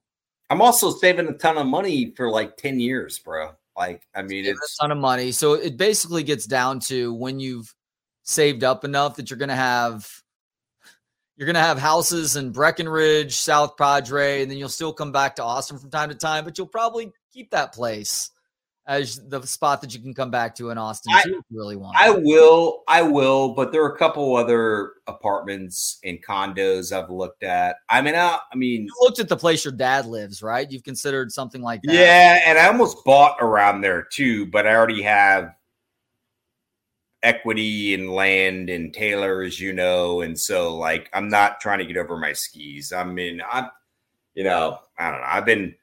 I've gotten more liberal as an investor the last 5 years as I've learned more, but I was too conservative early on. But I saved money. So at the end of the day, and I've been happy. Like if I wasn't happy here at any point, I would have moved. But I've told you, I'm like, shit, dude. Like they've redone everything for me. I've got brand new everything, high appliance, and I would have had to pay for that.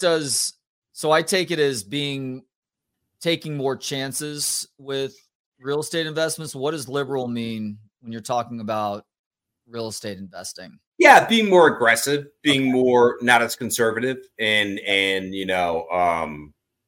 which I've done a pretty good job of that, but not where I should have been. But I also didn't have the knowledge, and I'm glad I didn't do that. Now there are certain things that are actually pretty conservative, but on the outside would be more aggressive in terms of return and all that.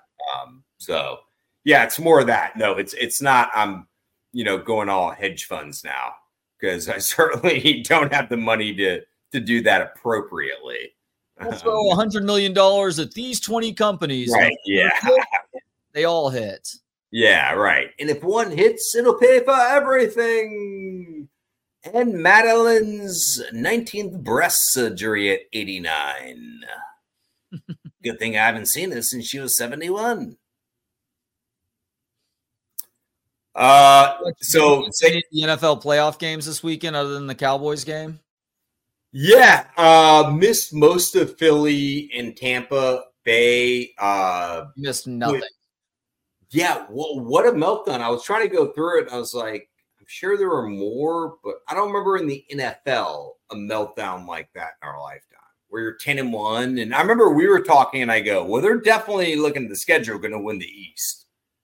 And no one disagreed, and no one should have, because, and even then we were kind of saying, they look a little, we were saying at 10-1, they don't look as good as they have, as their record, and they don't feel like they're 10-1. Remember that?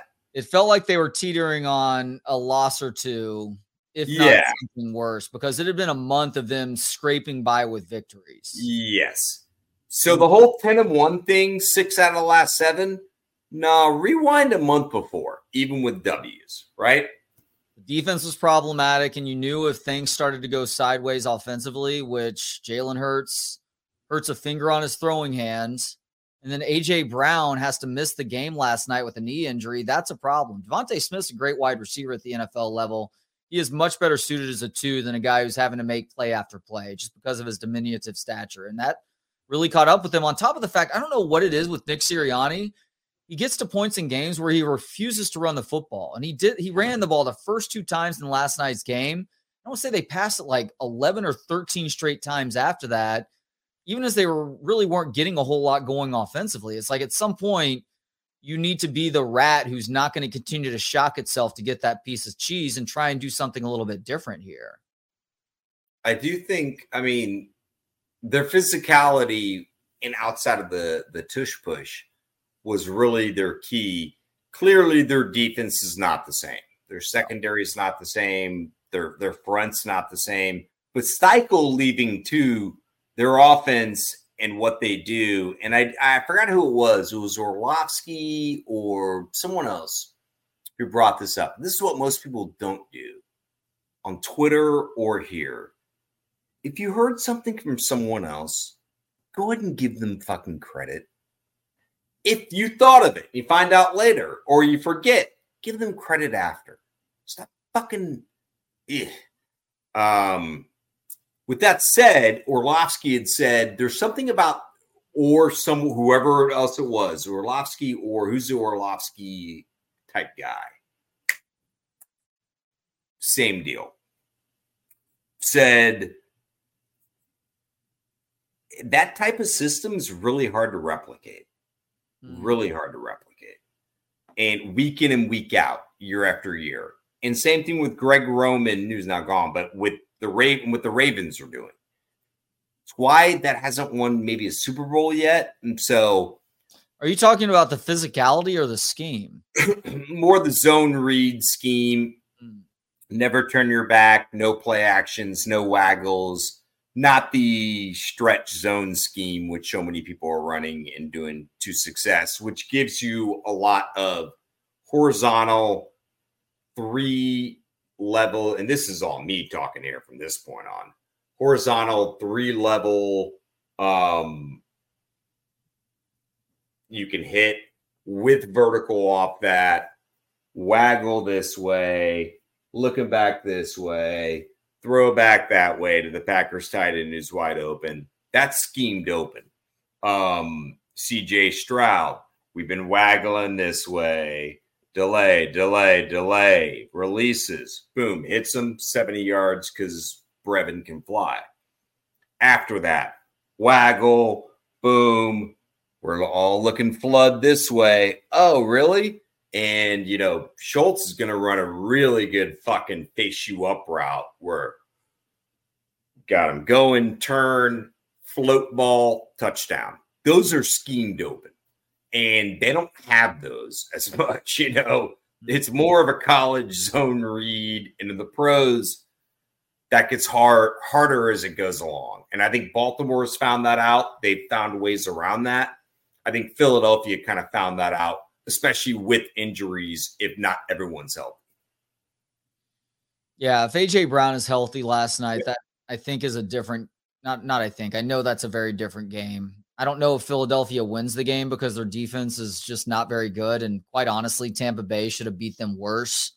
There were some pretty egregious drops in the first half of that game. Mike Evans dropped what would have been a surefire touchdown. Otten, the tight ends, had a drop over the middle that would have been a huge gain too. And these are all drives where they're having to settle for field goals, mind you. So Philadelphia would have still had problems stopping that Tampa Bay offense, but they could have at least conceivably gotten into a shootout. Without A.J. Brown and a lack of willingness to run the football a little bit more, just to, if nothing else, give your defense a bit of a break, which, I mean, how bad is Matt Patricia as a defensive coordinator right now if with that defensive line, he isn't able to do more to try and stop opposing offenses than what we saw over the last 6 to 8 weeks? Every time I see him, I just think, let me tell you, brother, step into a Slim Jim. It's like, and when I see his play calling, especially offensively, I kind of think the same thing. Who is that? Jim Hacksaw Duggan? Not that I am a fan of the George Steinbrenner way of guys not being able to have facial hair, but there'd be 2 stipulations to me even considering Matt Patricia for like a defensive analyst.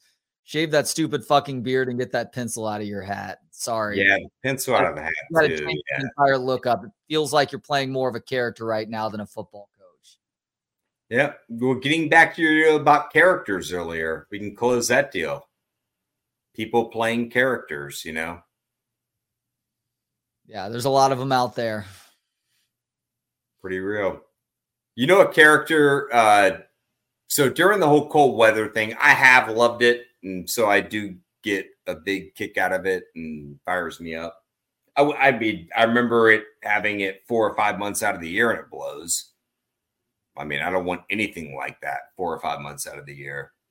I'll take that over the heat, but everyone's different on that. And I get it, You'd rather have extreme cold for 4 to 5 months out of the year than extreme heat. Would I rather have 22 degrees over plus 100 for that time? Well, it tends to dip down into teens and single digits a lot during that stretch too. It also tends to dip to 112 during that stretch and sit at 109 for a month straight. 112 is very, very rare. The teens are. I tell you, 109's a lot more common than 17 in Austin, brother. Yeah, but 99 is more common. Brother, step into a 99 is more common than 112, though. Okay, but the teens are very rare. So I'm talking 20s. How about that? Where are you living? Because in Chicago, teens were way too common for like a 2 to 3 month stretch. All right. Give me the fucking teens, whatever. It doesn't matter. Because you would rather have teens and 20s than hundreds. Yes. Low hundreds, upper 90s for that entire time. Yep. Yeah, you've already explained it. There's something invigorating to you about walking around in the cold versus something stifling about walking around in that sort of heat. And Really, too, by the way, this last summer was the first time I was like, holy fuck, it's way too hot here. Yeah.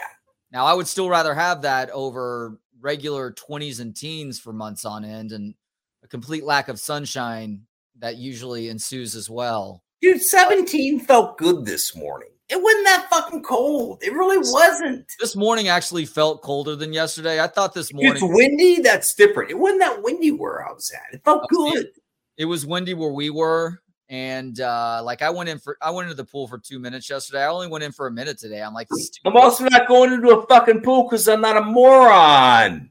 Well, either that or you haven't realized it just yet. As somebody who's that big a fan of cold. All right, I am. The best it gets is the swimming pool. I'm going to come over here in a couple of weeks when it warms back up into the 40s and 50s, and you and I are going to get into your swimming pool for 5 minutes.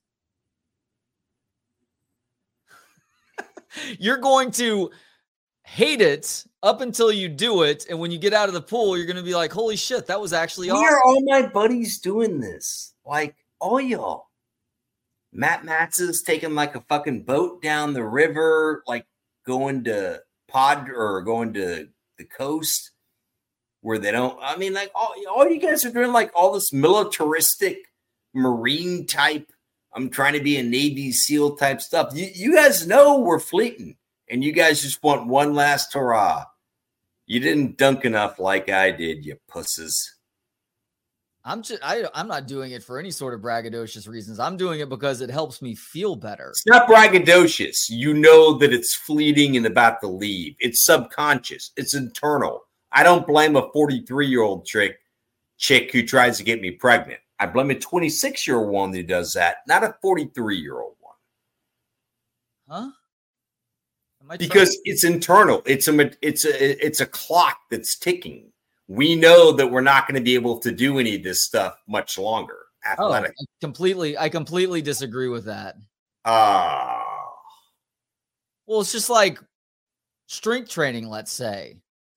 Like, yeah, does your strength go down over time? Does that mean that you should completely stop strength training because you're getting older and you're inherently weaker or not as no, or I'm not saying that. And I'm kind of kidding around with you. I'm talking about more other buddies that are doing like really hardcore stuff.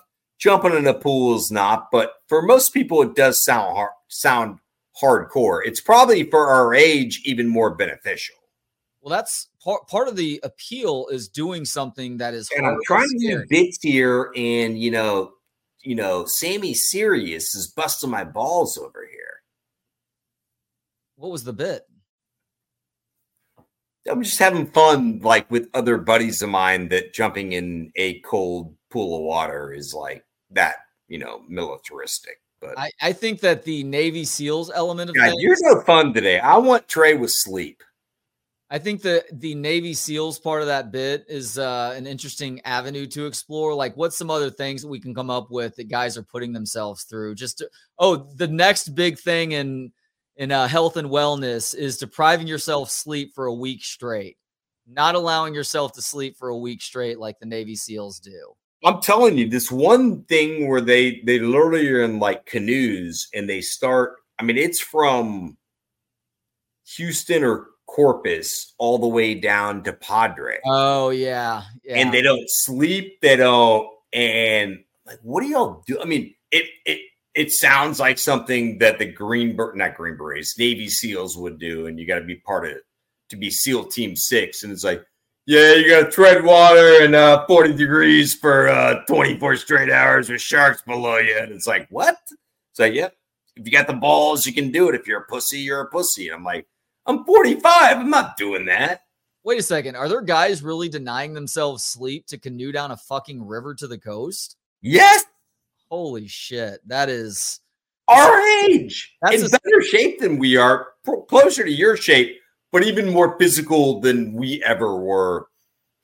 6'4", 220-pound guys who played linebacker that kind of got a little tubby and are now at 44 going to show that they can be the same guy they were at 25. let's go. And I'm like, dude, you're working for a hedge fund. Like, you have 3 kids. What are you doing? There is a survivalist element to human civilization right now where it's like people proving that they are able to survive off the land if they need to. And I am not that person. So I am, I'll say, the tiniest bit jealous of that. I'm not hugely jealous, but it's like, yeah, it would be nice to be able to survive in the wild if it were to ever to come down to it, because I don't know, we're a few nuclear bombs away from that happening. But I'm also willing to roll the dice to be a little bit less survivalist and not have to put myself through that shit, because that was like a point of diminishing returns for me, where it's like, are you getting better at certain things throughout that process? Yes. But it is also maybe more detrimental to your health, considering the likelihood that you have to utilize any of those skills. Also a yes. From 0 until 18, just jumping around, I played like a wild, baby orangutan that was, really was a rabby, was full of rabies and AIDS and was just jumping around. So I did all that with no care. And then I had a lot of fun after that. Not that necessarily. I'm all good. Played a ton of sports like you did. We're 4 teams just playing pickup ball, yard football, baseball, whatever. Or would it be rec league softball outside of real baseball? I'm all good. Like, I don't get the whole let's keep it going.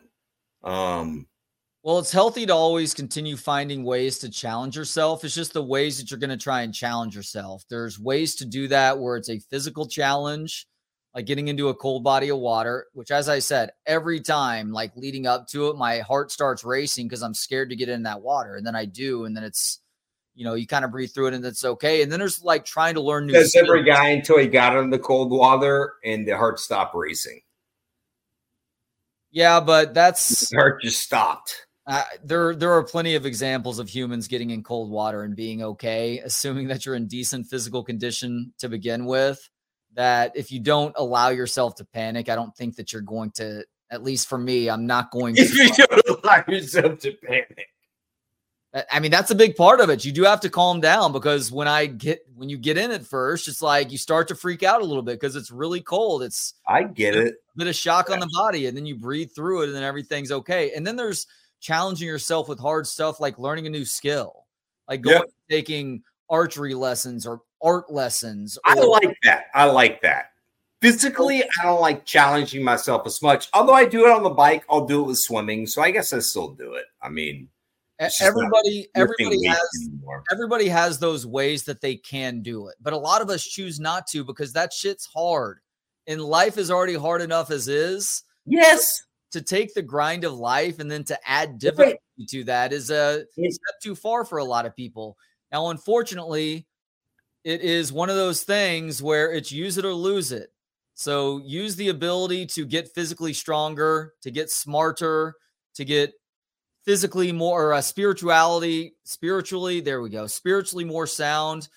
Try and find ways to challenge those things, to strengthen those things, because otherwise they end up getting weaker over time. Right. Then you'll look back years from now thinking that you might still have the same capabilities that you did 10, 15, 20 years ago. You don't.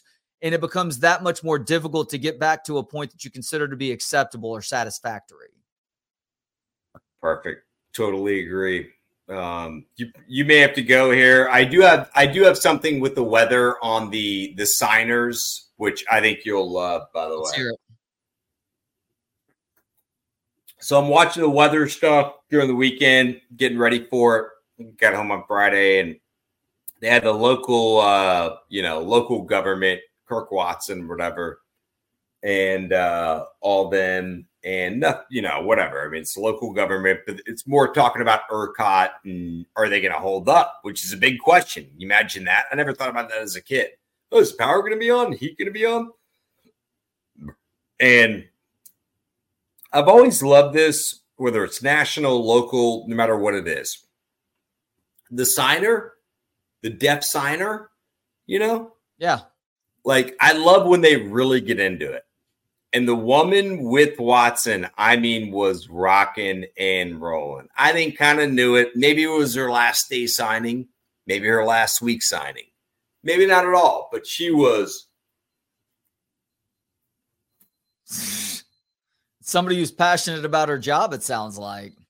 I mean, she looked like one of the trombone players in the Blues Brothers. Yeah, very passionate about her job. Hang tight. I have to pull pork chops out of the oven. We're going to continue this conversation in 10 seconds. All right, I'll give Apple Leasing a little bit of love. Apple Leasing is one of the best spots out there if you're looking to lease a car. We were talking about buying a car earlier, Zay and I were, and that's always been the fact when you drive it off. It is what it is. If you want to buy one, go to Covert. If you want to lease one or buy one after the lease, go to Apple Leasing. Apple Leasing is the spot to go to. 512-346-9977 or appleleasing.com. Give them a price. Let them know the price and say, hey, this is the range I want to be in. You can obviously, people have heard that and been like, oh, so that's going to be a long list. Tell them I want an SUV. I've got 2 kids. We want this. Here's a price range. Can I get something? What can I get for that? Or give them what you want and go from there. It's appleleasing.com and tell them we said hi. You have pork chops? Because mine are brining. I think I'm doing pork chops and ravioli tonight. Sweet. Yeah, we've got some tomahawk pork chops that I just reverse seared. I go way higher than what you like to go, but I went to 140, and I'm going to let them sit for an hour plus and then throw them on a hot grill. It's one of my favorite things to eat these days. I usually go to 133, but I've gone down to 131. I should have said 133, but whatever. I meant to go 138 today, actually, because I do like to go a little bit lower like you do too, but I'm also mindful of Justine freaking out if there's a little bit of pink in the pork, even though that's fuck her. It isn't indicative of whether pork is good to eat or not. Now, there is a point where pork becomes too rare, which it just doesn't taste good. Agreed. No, well, I mean, it could also be and it's bad for you. Yeah. But a slight bit of pink is not that point. No, if she gets mad about pink in the pork, tell her about pink in the stink. I mean, you know, there's different stuff there. Pink in the stink. Isn't that the term? What is that a term for?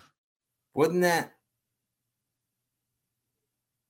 No, I was trying to be funny, and I'm not the pervert that I used to be or I ever once was. There was some term for like pink in the stink or like pink in the stink. I've never heard this. It may have been pinky in the asshole is what it is.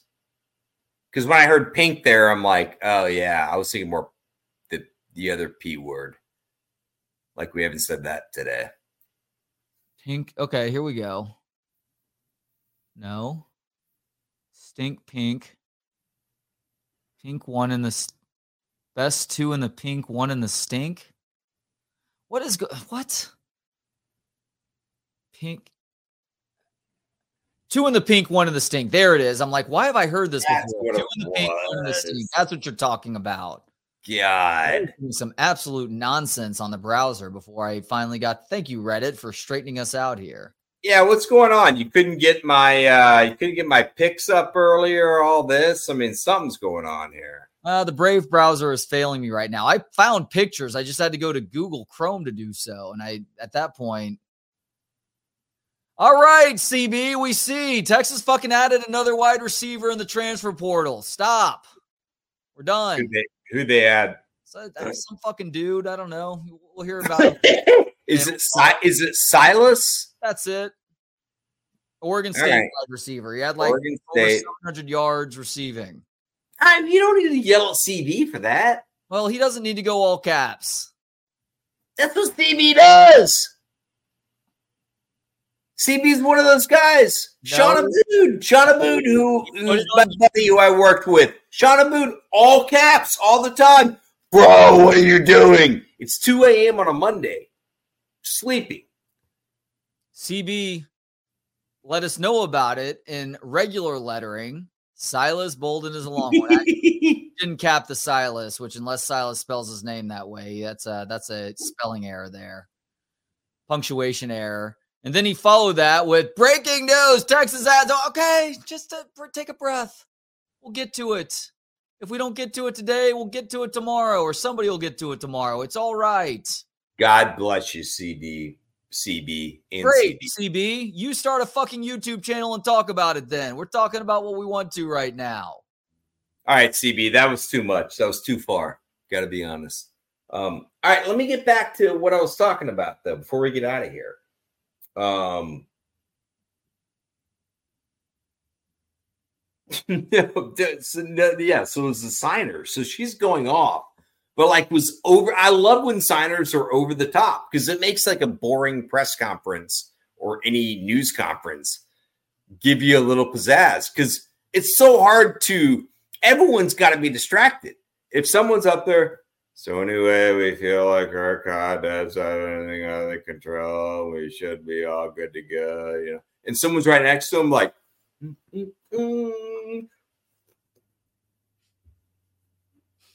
I swear to God, there's one point I'm like, I don't speak that language, but you got to be fucking with us. And they're probably they're probably like the Irish, Italians. The deaf people are probably one of these people. They'll never ever call HR. They kind of laugh at it too. They get a kick out of their own deal where they're like, "What she's saying? She's not saying anything. She's fucking with all of y'all. This is great though." CB, I am about to fucking block your ass on Twitter. Do not fucking. All right. You're annoying me right now, CB. I'm sorry that it's come to this. Stop. All right, guys. Have a good night. So we are. Have a good night and hook 'em. Hook 'em hands. Thanks for watching. Subscribe to the channel. Download the free app. We'll talk to you tomorrow starting at 8 a.m. with Bucky and BK. Yes, BK is back in town. In the meantime, hook 'em. All right. Bye, guys.